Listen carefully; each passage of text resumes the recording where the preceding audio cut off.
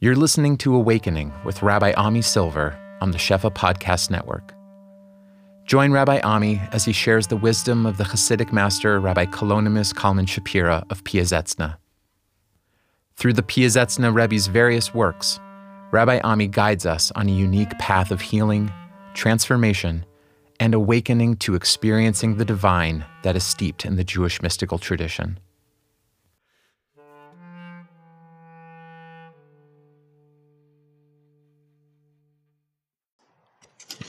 So we're going to learn the next parak. The next chapter in the Vasharim. No, where you are? Chapter 4. I thought once we got to the end of Gimel. Were you here last week? I was not. No? Okay. Well, we got to the end of Gimel. Okay. And I thought once we got to the end of Gimel, I was like, okay, that is it has like a self-contained piece of what the Rebbe is saying about Chassidut. But then I looked at Parak Daled, and I thought I couldn't help myself. To get another layer of depth and understanding of what the Rebbe is really saying to us, it's an important parak. So we're not going to read every word. We'll skip and dance a little bit, and I'll do a little summarizing as we go. The last thing that the Rebbe was saying, just to kind of bring us in, again contrasting the derech of Chassidut, the derech of Avoda, as taught by the Baal Shem Tov and his students, with the derech avoda of Kabbalah that preceded the Baal Shem Tov. Okay. So all along in Perek Gimel, he was talking a lot about the sort of shift in emphasis from something that was really focused through the mind as the main access point of touching godliness, of accessing like divine hasaga and awareness and all these things, kavanah, that all the avoda of kavanot and yichudim in the Sefer Kabbalah is something that's like a mental meditation. And dafka, something that somebody has to sort of transcend the body's experience to really attach themselves to. So that's why it was also only certain like tzaddikim who were very pious and refined and went through this deep training to get there. Masha Enkein, the Baal Shem Tov and his students are teaching a path where in the Piazetzner's language, the light of God penetrates throughout all of the vessels, even into the walls of the vessels, into the granular, physical, material existence itself. So the last piece he was saying was that he was quoting from the Sefer Chassidut that when the kavanot now, we don't need to be thinking about some kind of divine name as if like a code word for something that we're meditating on intellectually, but that the arousal of our own emotions, our own sensations, our own visceral embodied experience is the ikar hakavana, the ikar of the yichud, of kucharichu and shchinte, of touching godliness in this moment, is something that's accessed mamash through our skin and through our emotions, through our experience in the moment, not just through some kind of disembodied meditation. Okay? And just the last words he said, and then we'll come to this new chapter, is, I don't think we read this last week, but that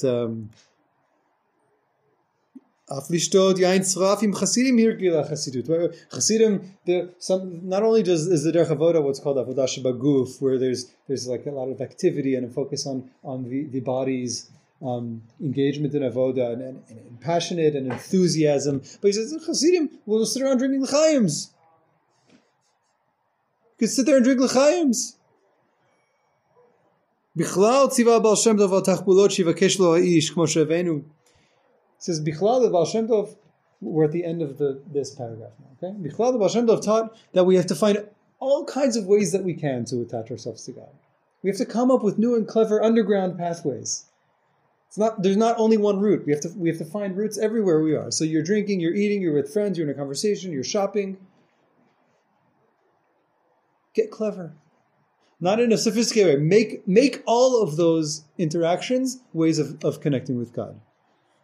Gam betachbulot gufaniyot.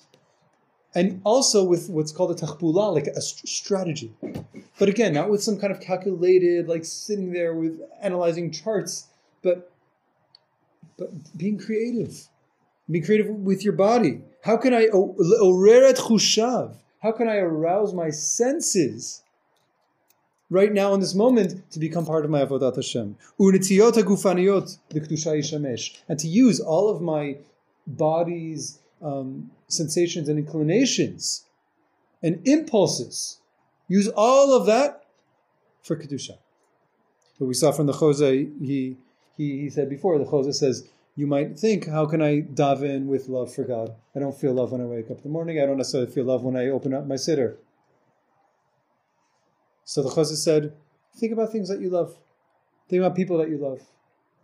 Take some time, just think about. He says, think about your children. He says, think about your money. You have care for your money. Does that get you? Okay. Once you can use something in your life where that midah, that quality is aroused in you, now you have the midah, you can let go of the object. Now you've aroused it, okay, daven from that place. You've touched the point of attachment in you, you're attached to your money, gesund hate. Connect now with your point of attachment and use that as to drive your devotion.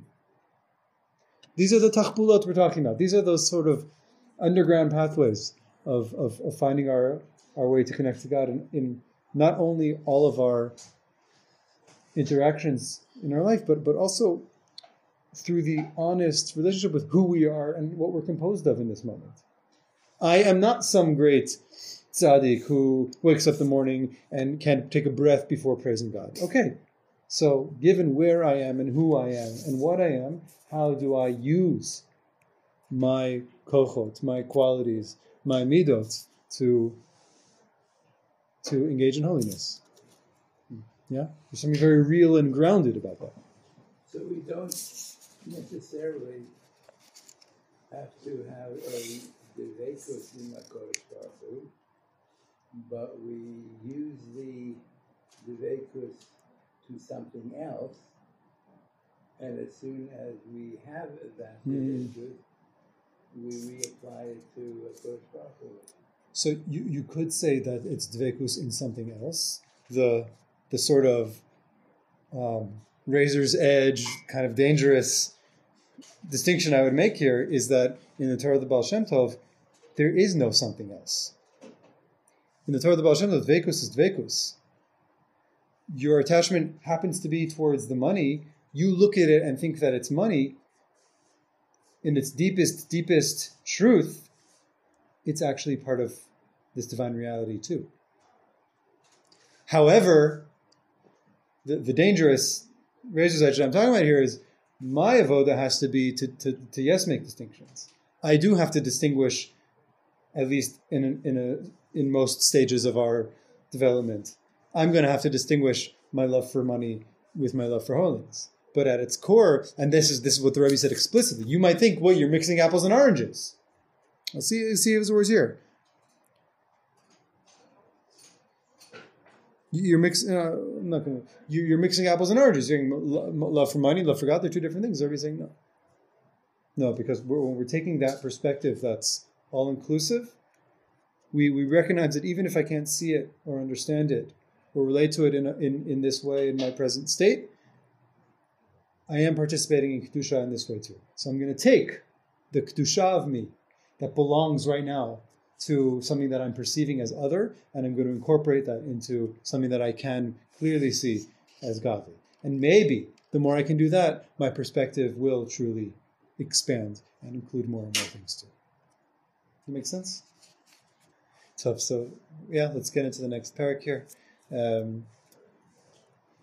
So he goes like this. Parak Daled. Bichlal ein divrei limud v'hit'amkut hasechel la'atzma b'chasidut kmo b'kabbalah she'ikara ba hu halimud. He says, generally speaking, matters of learning and hit'amkut hasechel, deepening of mind and thought, right? Kind of deep thought and analysis and kind of mental meditation, le'atzma, unto itself, does not appear in Chassidut like it does with regards to Kabbalah, which he says ikara ba hu halimud, meaning that in terms of Kabbalah, the ikar, he says, is the the deepening study of it, to come to deeper and deeper understanding.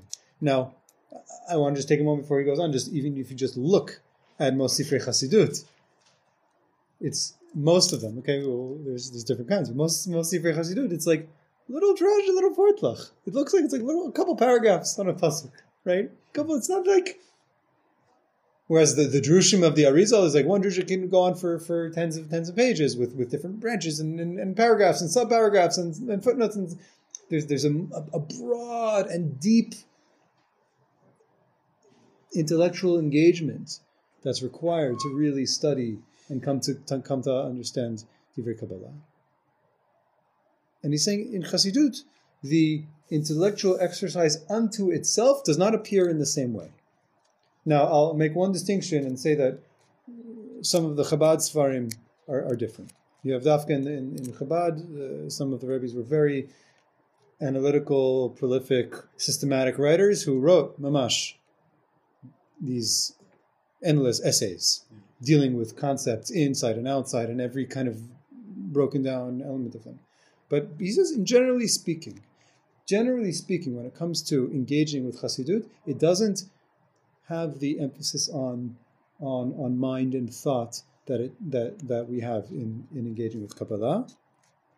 Umikol makom, he says, however, kol ha'iyunim va'Kabbalah af ofan ha'kavanot mitra'im b'Chassidut b'mar'a chadasha. However, nonetheless, even though the approach, and again, generally speaking, seems to be distinct in this way, all iyunim, all of these deep matters in Kabbalah, even the matters of kavanot, of the actual practice of Kabbalistic intentions and meditations, mitra'im b'Chassidut b'mar'a chadasha.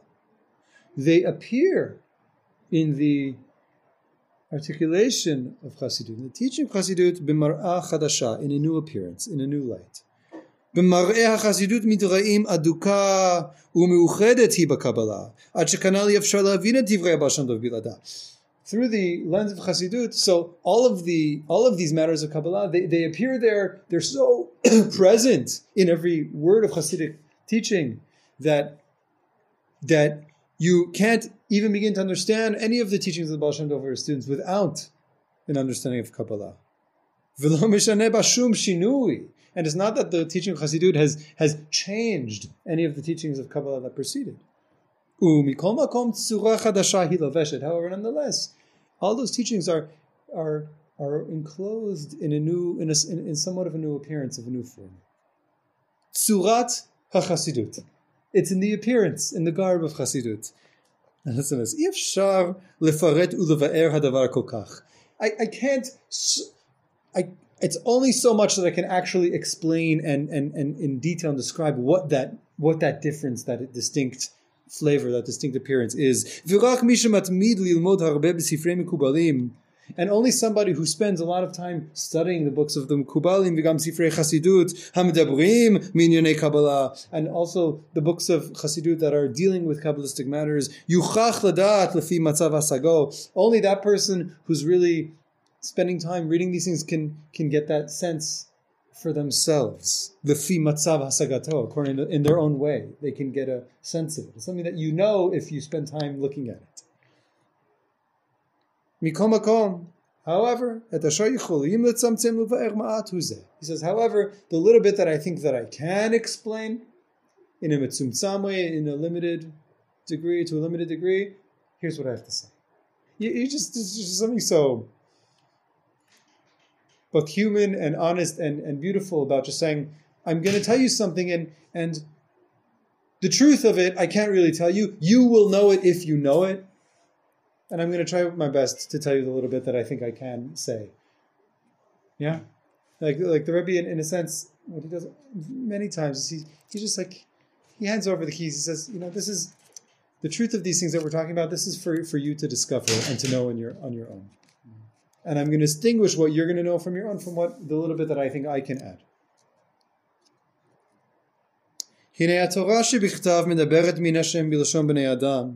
The written Torah speaks about God bilashon b'nei adam, in human terms. Einei Hashem, yadayim, raglayim, talks about God's eyes, hands, feet. והנביא יחזקאל עוד מוסיף לאמור שראה ועל דמות הכיסא דמות כמראה אדם עליו מלמעלה. Yechezkel even said, even more so, I see on top of the divine throne, the Kisei HaKavod, I see an image of a person. ופרשו קדושינו מפרשים שחס ושלום בגלל שקדושת אלוקותו יתברך באיברי האדם. חס ושלום, all the commentators say, חס ושלום, to think that God is a physical being with a body and limbs like us. והתורה כבר אמרה כי לא ראיתם כל תמונה. It says in the Torah, Har Sinai, you didn't see any picture, there's no image to see, to behold. ורק לסבר את האוזן מה שיכולה לשמוע דיברה התורה והנביאים כך. It's only to engage our sensibilities, to speak to the ear in a way that we can comprehend that the Torah is speaking, the Torah and the Nevi'im are using these terms. ובמרום אין דברים כגון אלו בכלל נמצאים. However, above in the godly realm there are no our hands and eyes and ears and bodies. והקבלה כמעט כל דבריה בעברי וציור האדם. And when it comes to Sifrei Kabbalah, almost all of it is using the imagery of the limbs of the human body. Adam Kadmon, the supernal, primordial human being, Gulgolet, the skull, Se'arot, hairs, Gimel Reshin, the three heads, the three qualities of head, throat, back of the neck, heart, body, right arm, left arm. The whole thing is using the imagery of the human limbs. Trein Shokin, the two thighs. And likewise, just as we said with the Torah Shebichtav and the Mefarshim of the Shor Bichtav, the Sifrei Kabbalah and the Mekubalim are always also saying, when we're talking about the body, these are all derech mashal. We're talking metaphorically. We're talking as if it is symbolism. You know, almost every single Kabbalistic sefer has an introduction of one way or another that says, don't take this in the wrong way. It's like every book has a warning. Some of them it's a paragraph, some of it's 12 pages. You know, talking about the dangers of what's the hitgashem, l'gashem et elukuto, to think of God as being some kind of thing, as having a body.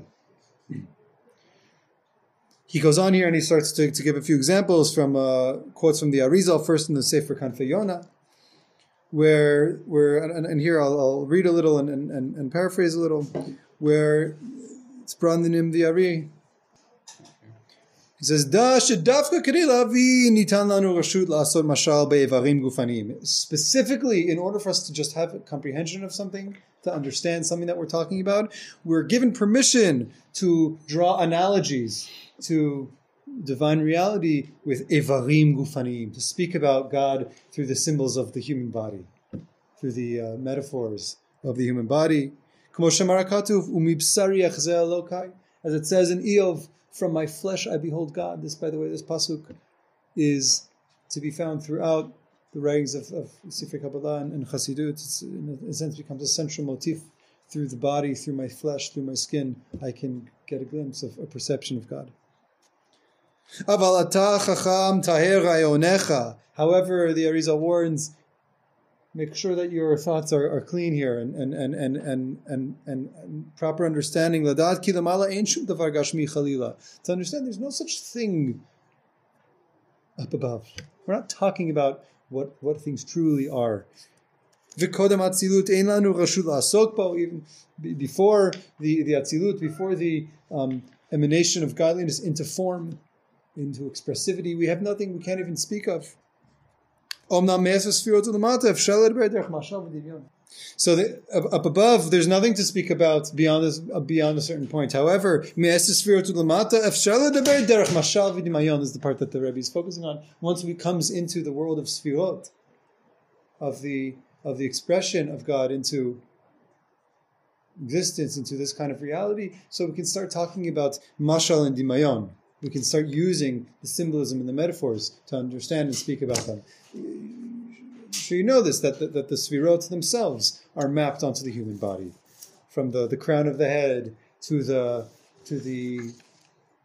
I mean, it goes throughout all the face and the hairs and etc., but into the arms, into the torso, all the way down to the bottoms of the feet. So what this is all being said here as by way of introduction is to understand these things. When we talk about it mapped on the human body, we're using mashal, using analogy and metaphor. He goes on to quote from the Ramak, from the Moshe Cordovero in the Pardes Rimonim. And the Ramak says that, what the Rebbe first says is that, but to understand it a little more deeply, this mashal between the human body and godly reality, it's not some arbitrary metaphor. It's not like using what he says here. It's not like mishlei shualim u'mishlei kofsim. We're not talking about like Aesop's fables here. We're talking foxes and the laundrymen and the.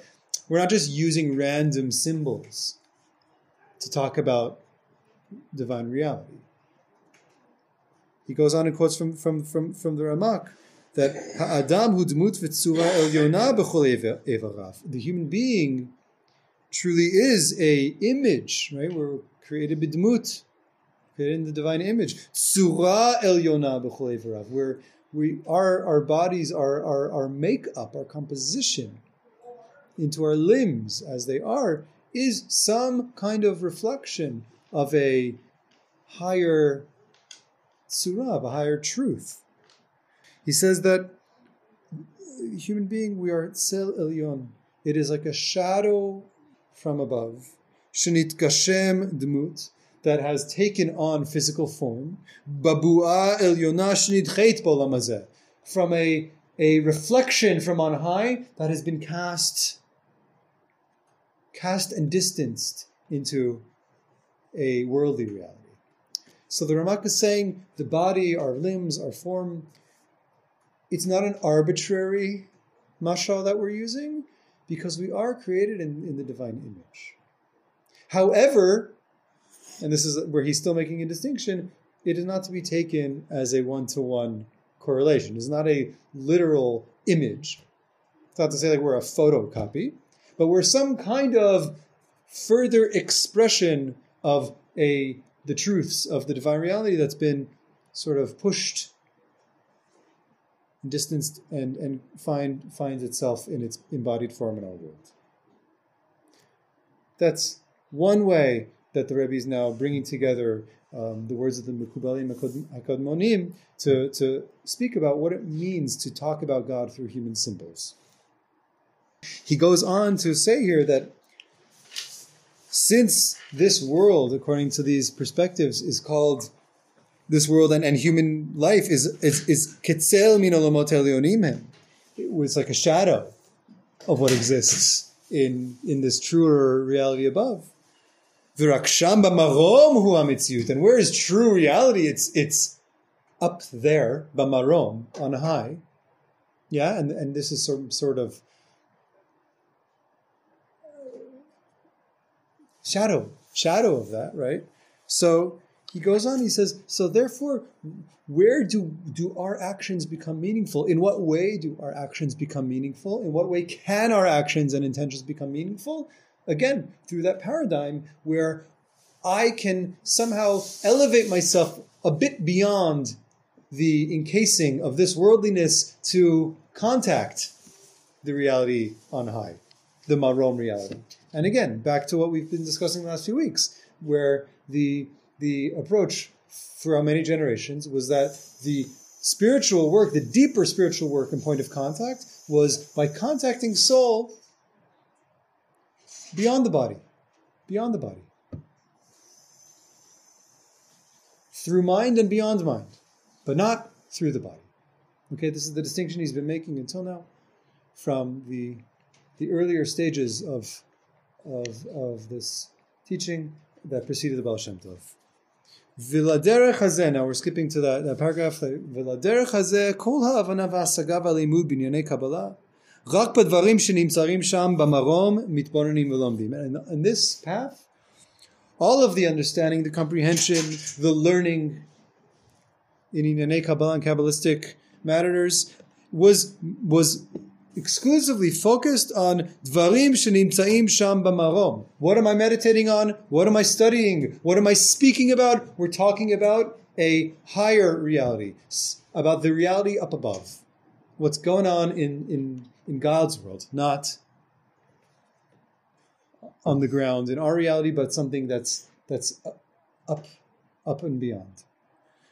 Gam kinuyei hashemot, sfirot, yadayim, raglaim, shalom hazeh, hakol b'derech mashal hen. All of the symbols that we speak of in these farim of nicknames, other ways to describe the divine qualities and the sfirot and the limbs of the body. Hakol b'derech mashal. Like he said until now, it was all understood as derech mashal, as by way of analogy. This is a way for us to speak about it that we can understand and comprehend. Lo k'mo shehayu yicholim lit'ot mikodem v'leimor shelesaber ta'ozim bilvad hu b'mashal zar legamrei manim shel rakatzel u'meitzel. It was not quite what we had before when he said, Torah shebichtav, it's merely some kind of distant metaphor. No, but it's a shadow of the shadow. We're speaking in the language of the shadow, the distant reflection of what those divine matters are. Zeu derech HaKabbalah be'erech u'v'kitzur ad kama sheyesh lanu reshut lehiponen ba ad hikalut hachasidut. He says this, in short, in brief, was the perspective, the pathway of Kabbalah to the degree to which we had permission to enter into these matters ad hikalut hachasidut, until the unfolding, the revelation of Chasidut. But once the Baal Shem Tov began to illuminate the light, the beginning rays of the light of Mashiach, and the repair, the healing, the revelation of future, and revealed the holiness of the vessels themselves, of material existence. Olam ha'asiyah v'madregot ha'tachtiyot, the lowest regions and realms of reality. עלה מזה שגם בין עולם העשייה לעולמות העליונים אין הבדל מרחק יותר מאשר בין עולם לעולם במרום בעולמות העליונים. So what he came to show was, so right now in a Kabbalistic articulation, עולם העשייה, this world, this worldness, it's not as distant from those higher realms as we may have thought. It's not seen as something so other and distinct and cast away. There's not this gaping hole between our reality and the divine realm. We're also reaching and touching and adjoined with the higher realms. We're not this kind of cast away globe floating there in space where the divine reality is elsewhere on the other side of the wall, so to speak. לא כהבדל הצל לדבר המצל והבבואה לעצם בלבד. It's not so much like the difference between a shadow and the thing that is casting the shadow, right? Which is how he said it was perceived before, that our world is like a shadow and the real thing is the real thing. Arba olamot bara Hashem shekulam kadoshim hem. All of the realms that God has created, they're all holy. They're all holy. The distinction is not in their essential, inherent holiness, or even what they are, in essence. The distinction is in the level and the degree. It's a difference in degree, not in essence. Skip down a few lines. Why Listen what he has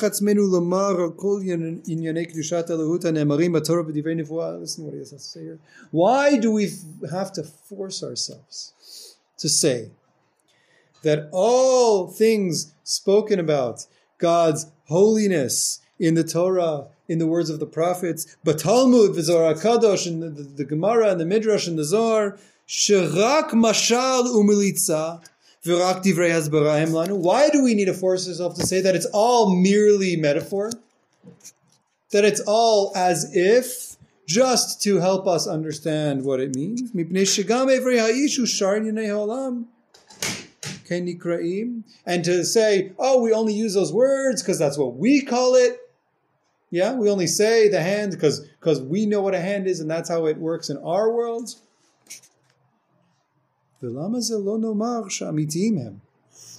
Why can we not say that these two are real? These two are true. These terms. Uve'emet madrigot elu kachen. V'zeh shmam gam b'marom v'gam lemata. Why can we not allow ourselves to say, no, these images of speaking of the body, of things of the world, they're not mere metaphors. It is what it is. That is how they are above and that is how they are below.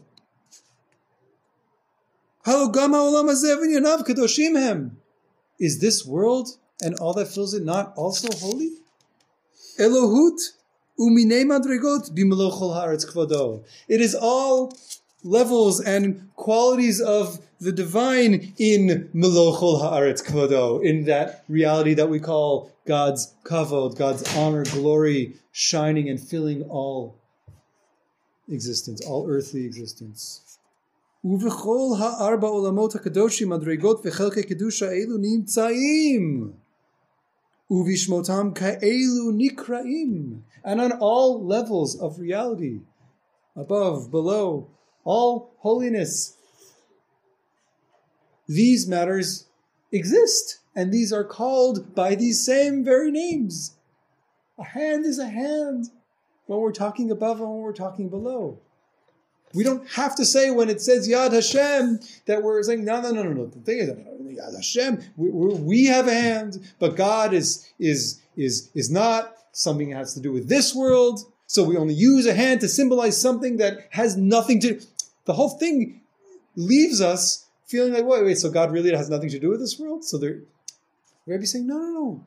We have to take a much different understanding here, which is that our world too, and our bodies and physical reality is an outgrowth of the divine. So the way things appear and the way they are and the way the Torah and the Chachamim are talking about them, when they're speaking about Kedusha and divine reality, that is what they're calling it, because that is what it is. There's a Rashi. There's a Rashi. I think this is somewhere in Parshat Beshalach, if I'm not mistaken, but I don't know. You have to check. There's one Rashi where the Torah says like about Hashem's hand, and Rashi says Yad Mamish. Yad Mamish, a real hand. Hand Mamash. No mistakes here. I have to ask Rashi, what he was thinking. But Rabbi saying, let's not force ourselves to say that the Torah is only speaking in metaphor. And let's not force ourselves to assume that our world is only some kind of distant metaphor. Let's take the perspective that our world is emerging from the source and from everything else, and that we live in this sort of telescopic reality where things take more and more material and concretized forms as they draw from the godly source to the earthly appearance. But we don't have to force ourselves to say that they're not related, that they're not connected, that they're not participating in one reality, because they are.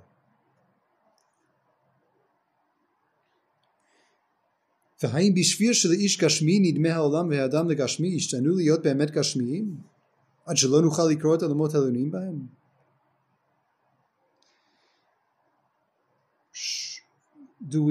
Would we think that just because a person who's living in a material perspective and only sees things through that lens, does it mean, therefore, that spiritual reality doesn't exist because all they see is physical reality? And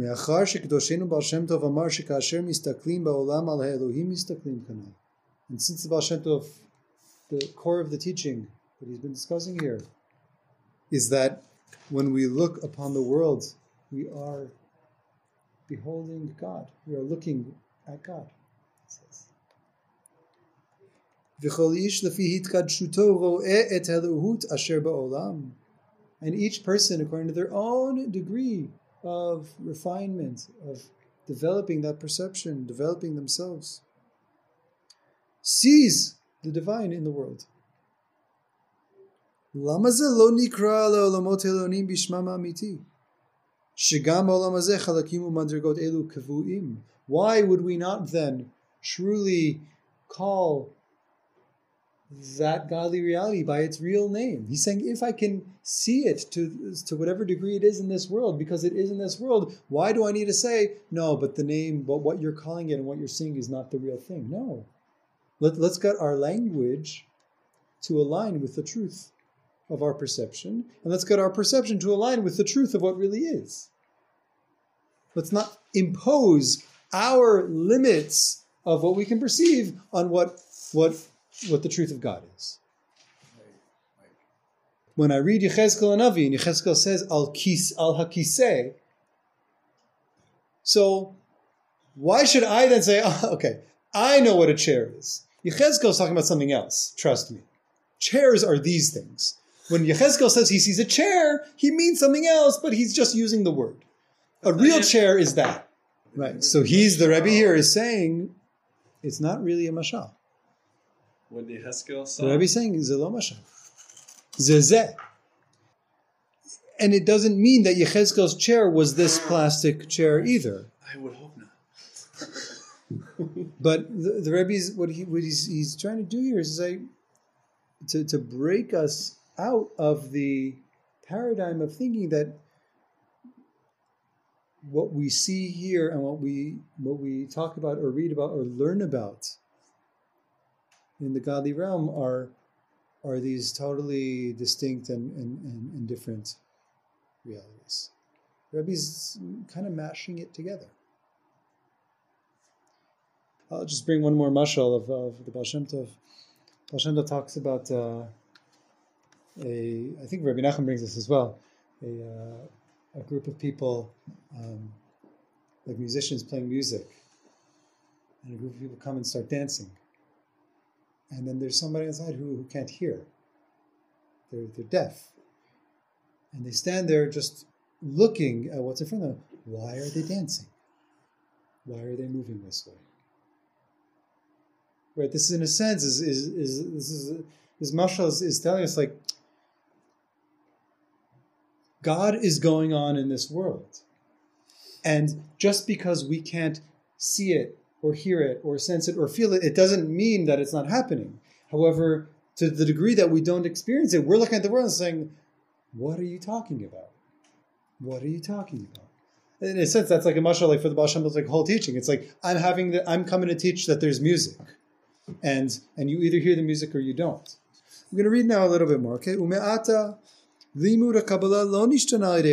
says the study of Kabbalah, the meaning, it didn't change with the advent of Chassidut. The Kabbalistic teaching appears in this appearance of Chassidut. Lo mashal u'militza hem inyanim hagavohim rak be'emet ken hem. These matters, these discussions of higher realities, they're not metaphorical, they're not poetics, they are true. Be'emet kenhem. V'lo b'marom bilvad hem rak ba'olam hazeh. And they don't only exist above, they also exist in this world. Af ba'ish nimtzaim. They also exist within each human being. Ad shekashelomdim sifrei Kabbalah mitzedekei chasidim. To the degree to which when you study the Kabbalistic writings of the Hasidic rabbis, Bifrat Sifrei Magid Agadol, Sifrei Talmido Zikenia Kadosh Magid Mikozhnitz Zatzal. When you read it, especially in the writings of the Magid, you read it in the writings of the Magid Mikozhnitz. Roim harbe pamim shemedaber bekodsho b'inyonim gvohim shebekabbalah shebebarom v'shebe'adam gam yachad. You see the way that it's discussed, the way that the rabbis are discussing these ideas. They're speaking about them as on the higher realms and within the human being at the same time. They're talking about the worlds all at once. Lo b'derech mashal. It's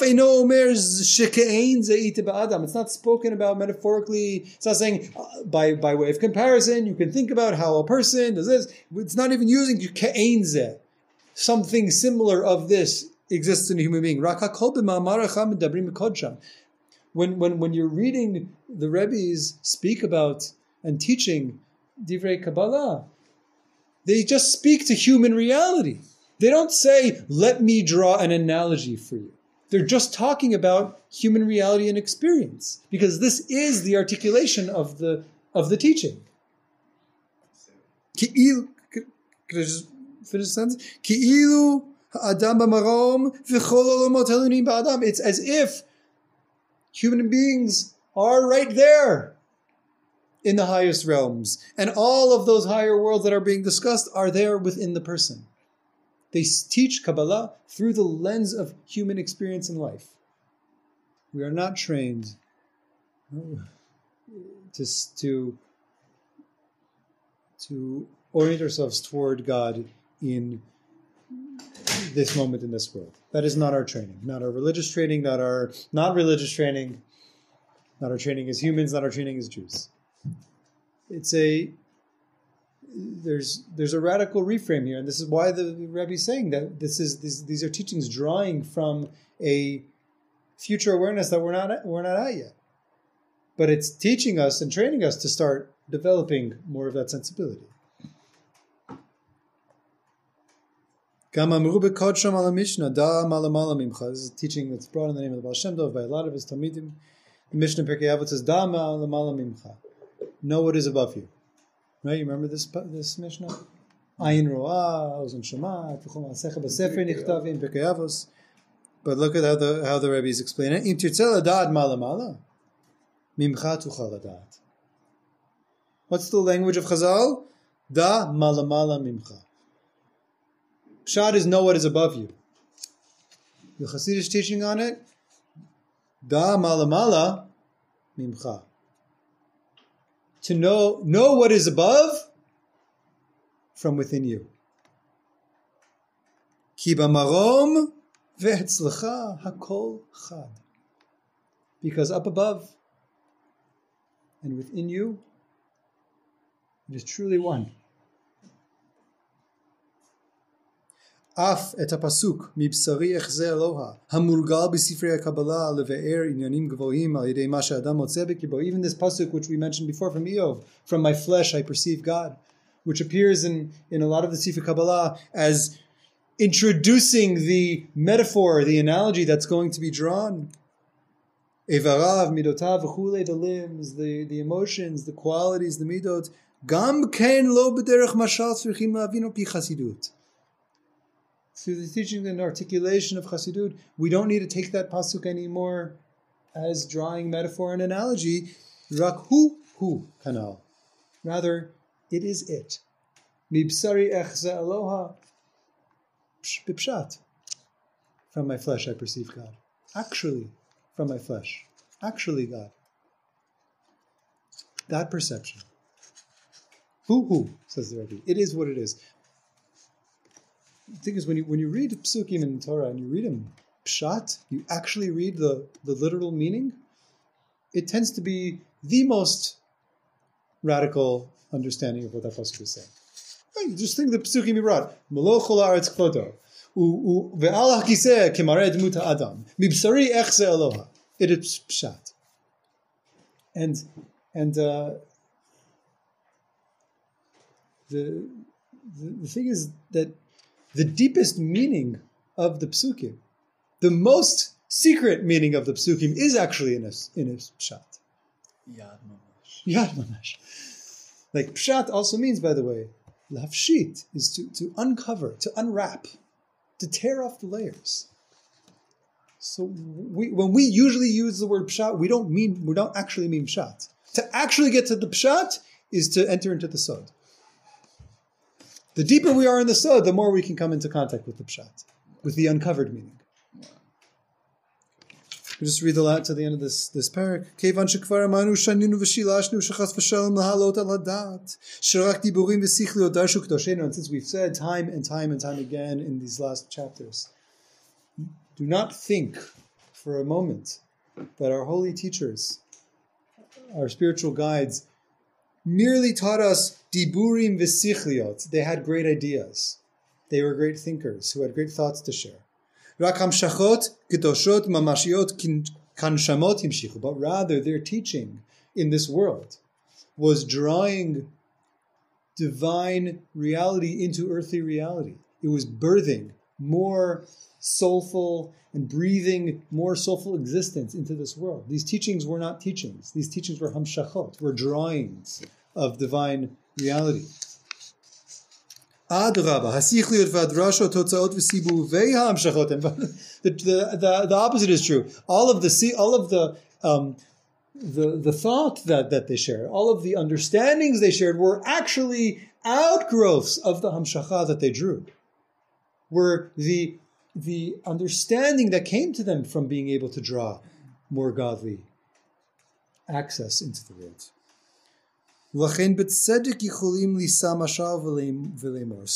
So therefore, we can justifiably now raise a analogy and say, Shebekabbalah hirchina et shmei hashamayim rak el hachochma ve'el habina shel ha'ish. Through the teachings of Kabbalah,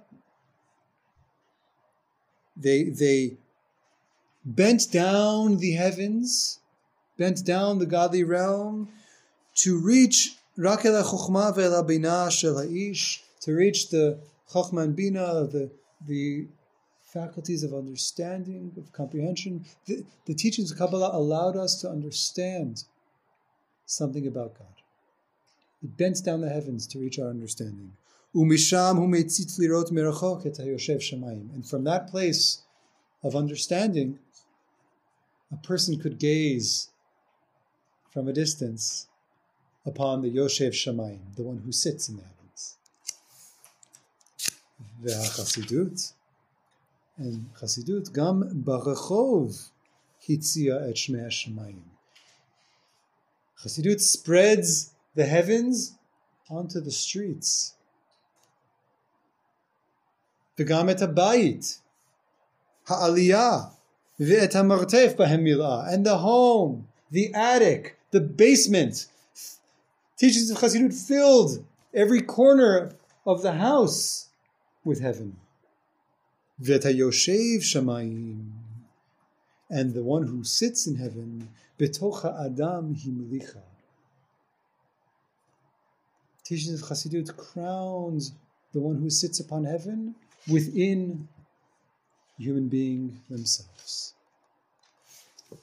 It's a poetic image. I'll try to say it in English. He's saying the image he's bringing here is that the teachings of Kabbalah brought heaven down to us in a way that through our minds we could get a long distance view of God. He says the teachings of Chassidut spread the heavens out into the streets, filled the home, filled the attic, filled the basement with heaven, and placed and identified the Yoshev Shamayim in the person themselves. The one who dwells in heaven can be found where? Within each and every person. Where do you find God now? Where do you contact heaven? In the street, in the basement, in your home. Where do you look for God? Where do you get a view of God? Through yourself, through your own being, through your own even experience, even through the body, even through the emotions. All of these realms that we are inhabiting are the place where we are turning to look for God, where we are being aware of how to contact God. It's happening in the here and the now. There's so much to say about this. I don't even know if I should add to it or just let it sit. You know. If you tell us everything today, it will not make it won't make a difference. I can tell you everything today. It won't make a difference because it's not exhaustive. There's nothing. You can talk and talk and talk, and it won't do it justice. I'll say one thing that's on my mind. He said the Baal Shem Tov, that whenever the Baal Shem Tov met a person, he would shudder. He would shudder. Just to encounter another human being. He would tremble. Where does the king sit? The king sits in every person. And Baal Shem was bringing that perspective of encountering God in this direct, intense way. The other story I want to say is about the Pius Esner himself. This is a story that I think about all the time. Pius Esner wrote a Perush on the Zohar that we don't have. It was lost, destroyed, I'm not sure what. We have one page of it. It was printed in the back of his book.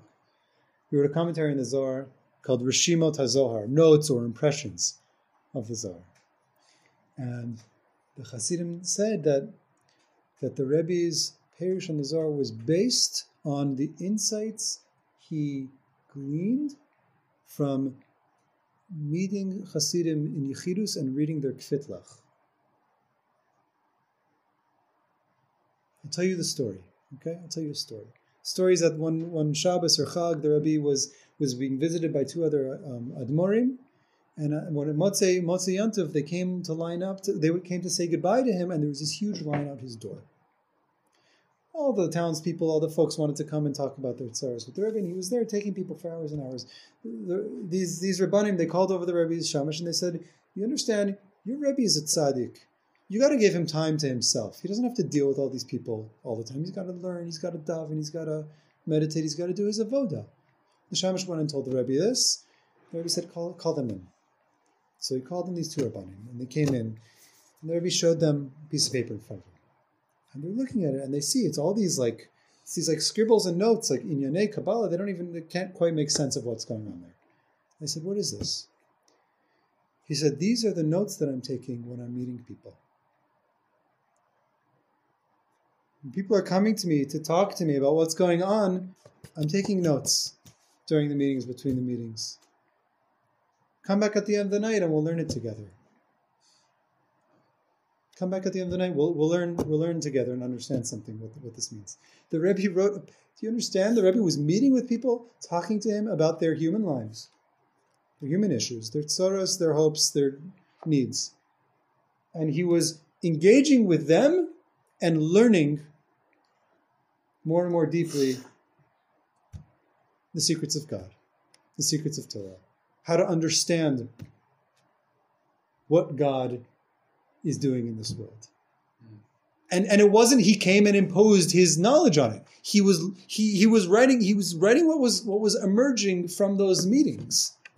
They were teaching him.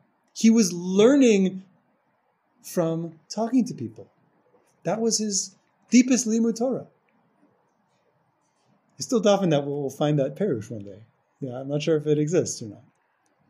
But the story itself, I think, has a lot to say. Yeah, this was his derech. This was his derech. And you apply this to all the things, things that seem like very simple, like the famous teaching that was said by the Rebbe's students, that he would always tell them the greatest thing in the world is to do somebody a favor, do a tova for somebody. You think about what that means in this context. You think about what that means. A favor isn't a favor. It's not something small. People, interacting with people is not what we think it is. It's not. Well, it is, and it's much more than that. Right? This is where it happens. That's the thing. This plane that we are living on, is where the real thing is taking place that we're engaged in. And the Rebbe is teaching us a way to bring that awareness and perspective to what we're doing, how we're living, how we're experiencing life. Of course, it's going to be very limited what we can really perceive from this. But that's the whole derech is about developing this consciousness, developing this way of being. It's a gift for the Rebbe just to open the window for us and tell us that's. Let me just explain to you just the perspective that I'm trying to share. Yeah. Question when there's time for a question. I think it's time. Yeah.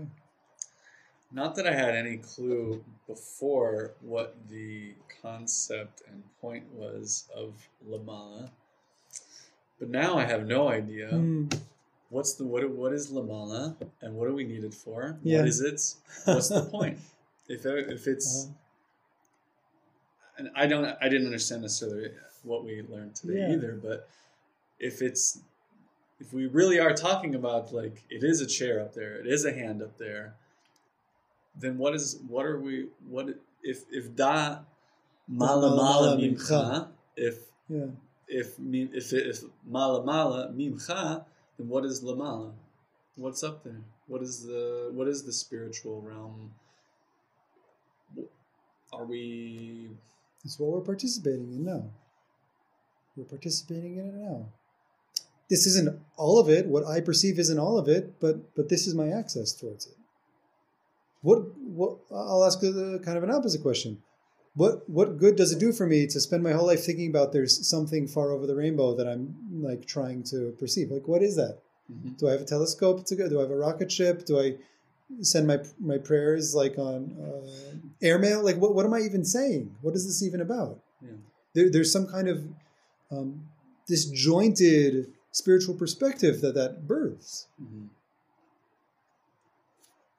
And on the flip side, this is not to say that the monkey I see is what there is. It's to remind me you're seeing a monkey. You're seeing a monkey. Work more deeply to see the Adam. Work more deeply to see the Elokuts. In the back in Savazirus, there's in a sense, a prayer that the Rebbe. Maybe I'll just read 3 lines and we'll end there. Okay. Just read. This is from the Rebbe's journal. Olam, olam, he says. O world, et sodcha eini yodea. Your secret, I don't know it. V'achar sodcha lo echkor. And to plumb the depths of your secret, I cannot begin to inquire after. Ki mavdila prat mimcha v'adamela vino tereh da'ati b'marom ki metorafa v'libi af b'einai ki mitumtam. Because if I were to take any slice of you, the world, and to imagine that I truly comprehend it, on high they will see my thoughts as ridiculous. And even to my own eyes, I will look like an idiot. I'll be a fool to think. However, if I meditate on this, that truly all of that you are and all that you are is a secret of the secrets of God. And the particular awarenesses, the particular ways I can come to know you. They are other hidden concealments of this secret.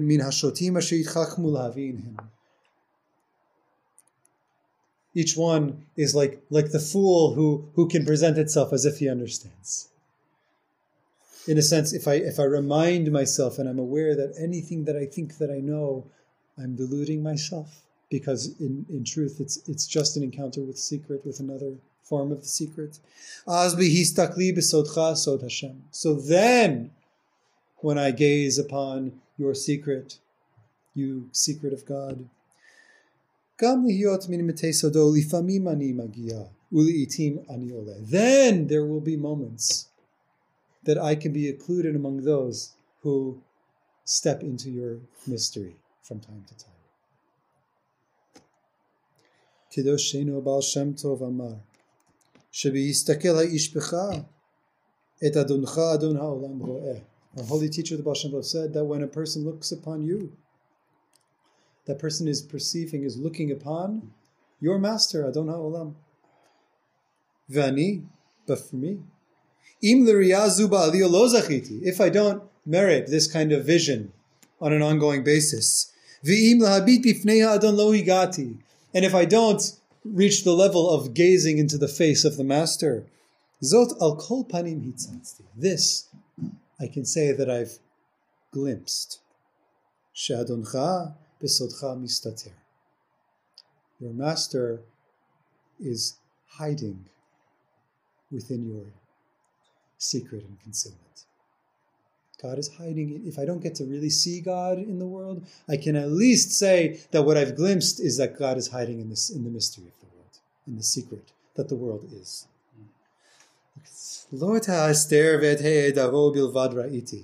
It is not only that I've seen the concealment and what is absent. Rather, I've seen both the light and the concealment together. Et hasod ki or hu ra'iti. I have seen that the secret is itself light. The light of the secret. The light in the concealments. When I perceive that you are a secret, libi v'nafshi hasaga uriya nitmalu. My heart and my soul are filled with awareness, with vision. And if I then try to understand, try to inquire, try to comprehend, everything drifts away. There is already no more seeing, no more apprehension. Just hiddenness once again.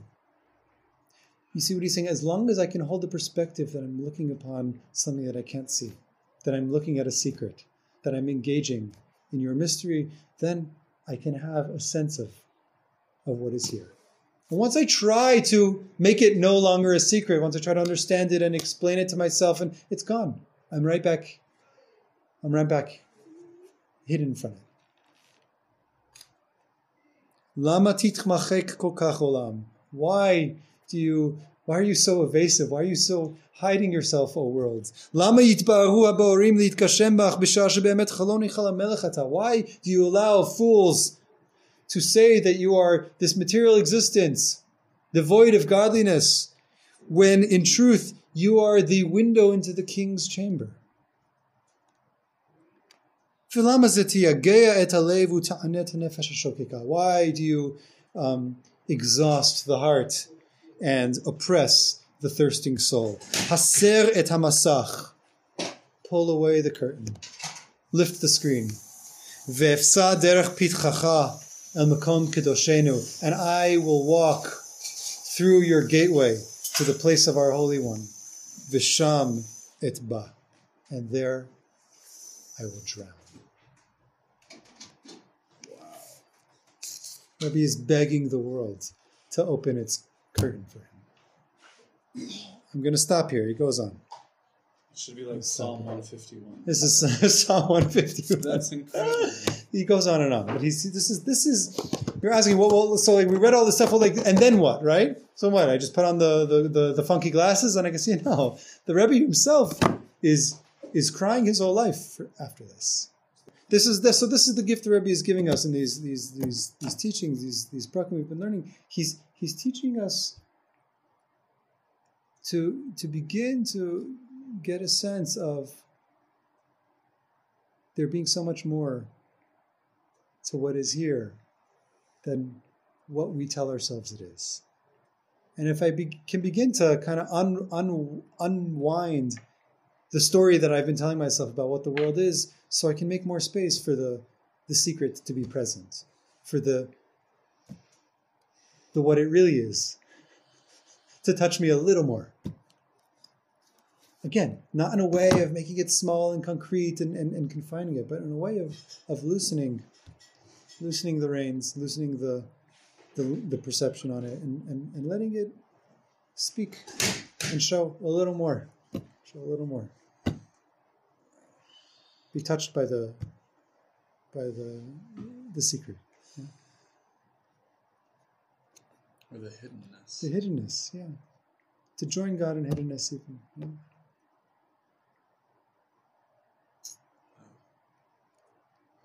Yeah.